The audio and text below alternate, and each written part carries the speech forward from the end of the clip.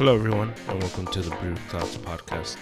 This is German coming to you on this Tuesday edition of the NBA pod.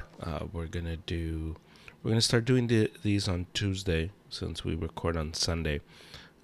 We'll begin to do the NBA pods every Tuesday, where we'll have everything you will need for the NBA season. And so this was actually the NBA break allowed for the scheduling to take place more smoothly, since we're not getting NBA basketball until tomorrow with the Wizards and the Grizzlies, and so tomorrow we're back in the thick of things, and then Thursday everybody else gets back in the mix. So I wanted to hit on some just storylines heading into the second half of the season, things that were surprising in the first half, and just to set the table for the final few months of the regular season and heading into the playoffs. I think that it's been a weird season throughout the league, and it's been oddly enough weirder than last year's, in the bubble, which has been very interesting, that we've had it's been a more weird season than the bubble. But heading into the second half, the biggest surprise for me has been, and obviously, you get the Jazz and all of that, has been Oklahoma City. And so I'm going like deep NBA, in the depths of the NBA. But Oklahoma City to me has been super, super surprising. They have, as we stand now, they have 15 wins, and they are currently the 12th seed. They have the same record as the Pelicans. They are one win behind the Grizz in the win column. I don't think anybody thought we were gonna, when we talked about the Thunder this season, I don't think anybody thought they were gonna be good. I think that when we looked at the Thunder, I think what we thought we were gonna get, we thought they might win 15 games the whole year, and what we've gotten from this team is the complete opposite of that. It's a very competitive team that shows up every night and does everything they need to do to win and compete. Mark Daigneault, the coach, has been excellent for them, and they've moved on from Billy Donovan in the offseason. He went to Chicago, and he's been really good for the Thunder.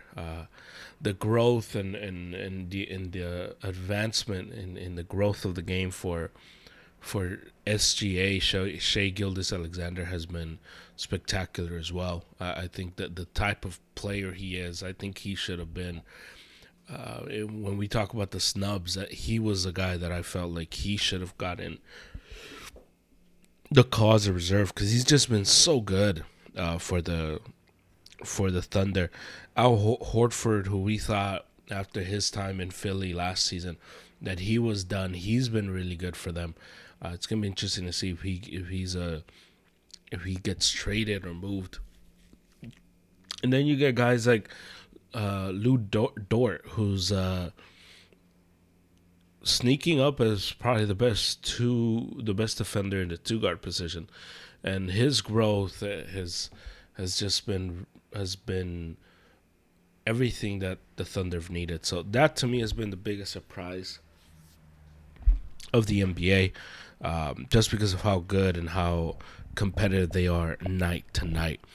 The second team, obviously the Jazz. I don't think anybody thought this was going to be the team that was going to be smashing everybody or almost everyone, and we didn't think that this was going to be the 1 seed, and we were going to be talking about the Jazz as the team with 3 All-Stars, as it turned out, with Mike Conley making the All-Star game at the end. And but the Jazz are playing phenomenal. They're moving the ball. They remind me a lot of the 2014 Spurs with the ball movement. They don't have one guy, one superstar that you can look at and say, okay, this guy, when everything falls apart, this is a guy that's going to get us over the hump. The Spurs did, because Parker was able to do that for them, but this is definitely a team that reminds me a lot of that Spurs team. I'm still not sold on them. I still think that when the playoffs comes around, I don't think they'll have enough when they're going up against LeBron or Kawhi or even Phoenix, which leads me to the other surprise team, Phoenix. They are the 2nd seed. Once we finished once we got to the halfway point, they're the 2nd seed in the NBA, in the West, and so that is very surprising, because we knew they were going to be better. We took their 8-0 bubble run, and we said, okay, they're going to be better. They got Chris Paul; they'll be better. I don't think we thought they were going to be 2nd seed in the West halfway through at the All-Star break. Good, and they've proved to be everything. They proved to have grown and to have been the team we thought we were going to get after the bubble, which is not usually the case. Then we get in the East. I think that's been, for the most part, I'm going positive first. So in the East, obviously the Knicks are the big surprise. I think that we thought, much like the Thunder, they were not going to be any good, and the Knicks have certainly been really good. They are 19-18. They're the 5th seed. They're right behind Boston for that 4th seed. So the Knicks are for real. They don't have the star, which I think keeps them from being in any serious talks about competing for a title. And I think they're still a few years away, but they have all the makings of one. They have all the makings of a team that's ready to compete, ready to do the work, ready to bring in and plug in a star. So imagine if they were able to get like Bradley Beal. All of a sudden it becomes an interesting team, because this is a team now that is playing defense, that plays together, and it plays really hard, and now you're competing night to night. So the Knicks have definitely been a big surprise. The other team that's been surprising has been the Pacers. The Pacers started off hot, and so I think I still want to include them in this list, because they have shown good, and the growth of Brogdon and Sabonis has been impressive, and to see and Sabonis, who was an All-Star this year, to see his growth has been a pleasant surprise. And the Chicago Bulls, the Bulls finally have something positive. I think when we talk about dysfunctional teams, we always directly go to the Knicks, but the Bulls are the stealth big market team that's ran terribly. And if you saw The Last Dance, you saw how management since Jordan has been terrible, the ownership, everything. So what you get here, you get now a team that's different, a team that's competing, a team that has a coach in Billy Donovan who's playing everybody, and you get Zach LaVine who's taking a jump, and everyone who wasn't a big fan, myself included, he's won us over, because he's now he could always score, he could always dunk, but now he's doing this and winning, and so he for a long time was a loser. And now he has proved to be a winner, and that's good.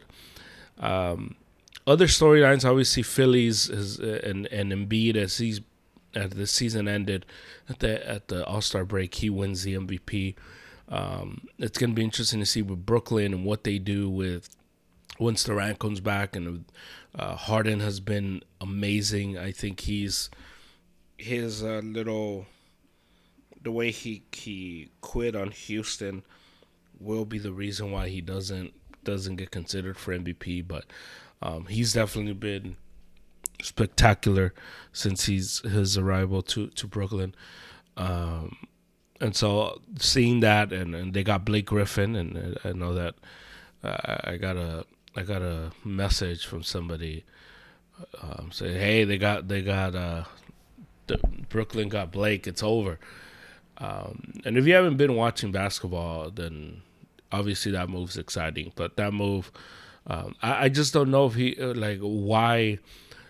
I understand why he did it. I don't understand why Brooklyn brings him in. He's not going to take minutes from Jeff Green, I don't think. What are you expecting from Blake Griffin? What does it give you that you need? I'm just not sure. I'm just not sure. Besides the name appeal, I don't know what else Blake is going to actually bring to the table for Brooklyn. So we'll see. And the Bucks are playing well. I think Drew Holiday has been a great acquisition for them. It's gonna be interesting to see how Middleton continues to grow in the role. But obviously, this is a team that we are judging only on the playoffs and their playoff success or lack thereof. So we'll see. We'll see what they do. And the Celtics are an interesting place. They got two all-stars in Tatum and Brown, but they have been very disappointing. Kemba is not the same guy anymore, and that's where we're at with Boston. Are they willing to make a trade to get somebody? Who can they bring in? How much would they have to give up? I think all of those things would have to be asked, and so I don't know. I don't know what Boston's gonna do, but I think it's definitely one of those things that they had a window. I think last year I picked them to make the finals against the Lakers, and they had a window because it was LeBron was out of the East, Durant was still not back yet, and that was their chance. And so NBA windows do not last long. This is not sustainable. And when you have the opportunity to make the finals, you gotta go all in. And Boston, I think, missed their shot. They had all the pieces. They had all those draft picks from the Kings, from the Grizz, and they did nothing with it. So, I mean, you get Tatum, you get Brown, and so you got to give Danny Ainge credit for that. But besides that, I mean, ever since then, you can't really fault him for the Kyrie trade because if you can get Kyrie, you got to trade for him. But I don't know what Boston does. I really don't. And I love Tatum, I love Brown, but I don't know. And this pains me to say this. I don't know if they're number one guys. There might be guys that are the supporting superstar to the main superstar, but I don't know if they can be the main superstar. I think Tatum has more. He can get there. I just would like to see him get there. And he has improved, and he hasn't shown it night to night. He's so much better than what the game he plays, and he'll do stuff sometimes where you're like, man, this guy's ridiculous, and then he'll just settle, and his game, a lot of it is settling, and it's pretty disappointing. Let's talk about the Hornets, everyone's favorite team, everyone's favorite League Pass team. They're very exciting. LaMelo Ball, he was right. I was wrong. I thought he was going to be a bust, and he has turned out to be pretty amazing, a franchise star. And so we'll see. We'll see how they continue to develop. Their coach, Borrego's probably my favorite coach in the NBA after Nick Nurse. And so we'll see. We'll see how all of this turns out for them. But it's definitely a team that's going somewhere. They have other pieces to trade or to continue to build, and so they're a lot of fun to watch night in and night out. And in the West, the Clippers and Lakers are both chalk. They're playing to the level they're supposed to. They have bad nights here and there, but ultimately, I think they're teams that the two teams we're going to see at the end. The Blazers have been good, all things considered. Not having CJ McCollum definitely hurt them, and so we'll see if he can come back fairly soon. The Nuggets with Nikola Jokic he's been amazing. Jamal Murray not so much. He's been very inconsistent, so we would like to see him be more consistent. And the Spurs have been a big surprise too. We thought they were done, and DeRozan has had a good year, and Pop has shown again that he can adapt to the NBA. And finally, the two teams will end with the Mavericks and the Warriors. The Mavericks, my guy Luka Doncic, he's been playing well, but his team around him is just not that good. They don't have the shooting they thought they were going to get, and that's been a problem. Porzingis has been out a lot, and that's been a problem. You paid him a lot of money to be the second guy behind Luka, and he just has not been available. And now that he is back, he does not look like the same guy defensively. And just it looks like the injuries have taken its toll on his body. And the Warriors, Steph Curry, the funnest player in the NBA to watch. He has been carrying this Warrior team all season. The Warriors apparently are interested in Oladipo, Otto Porter.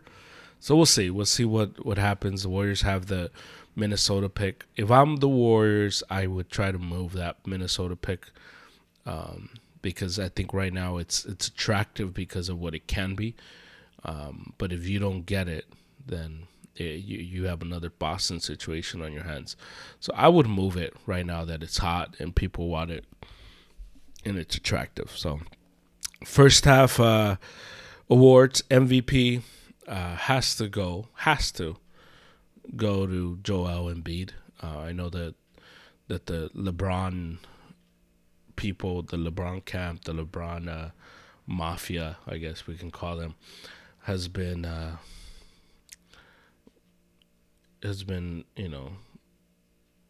putting their stakes as to why LeBron should win the MVP, but I think that Embiid has been clearly better across the board. If Jokic was on a better team, I think he'd be right up there, maybe number 2. So Defensive Player of the Year to me has been Ben Simmons. I know that Gobert in Utah is going to get a lot of love on that, but I just think he's a good help defender. I don't know if he's a good one-on-one defender, where I know Ben Simmons is. And so to me, the Defensive Player of the Year has been Ben Simmons, not Gobert. Coach of the Year, I think, has to go to Quinn Snyder. Has to. Just the work he's done in Utah. He has to get it. And Sixth Man of the Year, again, has to go, undoubtedly, to Jordan Clarkson in Utah. The work he's done and the transformation in his game has been different. So he definitely has to get the nod there. And we'll do. I think we're good. MVP, Defensive Player of the Year, Coach of the Year, Sixth Man. I think we're good. And so that's been the NBA. Things to look for as we get back. When does AD come back? How does he look when he comes back? Is he going to be limited throughout the year? Because if he's limited, the Lakers' chances of winning the title are slim to none. If he's AD, then the Lakers are probably going to win the title. And it's as simple as that. So, how does AD look? What AD are we getting when he comes back is one storyline. 2, Can Kevin Durant stay on the court long enough? He's amazing. He's great. He's showed us this year that, man, we forgot how good he was. But can he stay on the court, or is Brooklyn going to be a James Harden, Kyrie led team, and Durant's gonna be it's almost, I feel like Brooklyn right now, because Durant's out, it's almost, this is a production by, this is a Kevin Durant production, but he's not necessarily in it. He's just the one who put it all together. So can we get Kevin Durant on the court long enough for us to see what Brooklyn looks like with those three guys there? Can Philly continue to grow? Can Embiid continue this run? That's another thing to look for. And can the Knicks continue to keep this going? Who's going to get traded? I think we is another storyline as well. So we'll see. It's all these things to look for. We'll definitely keep you updated on all of it. So it was a good All-Star game for the most part. The three-point contest was probably the best thing.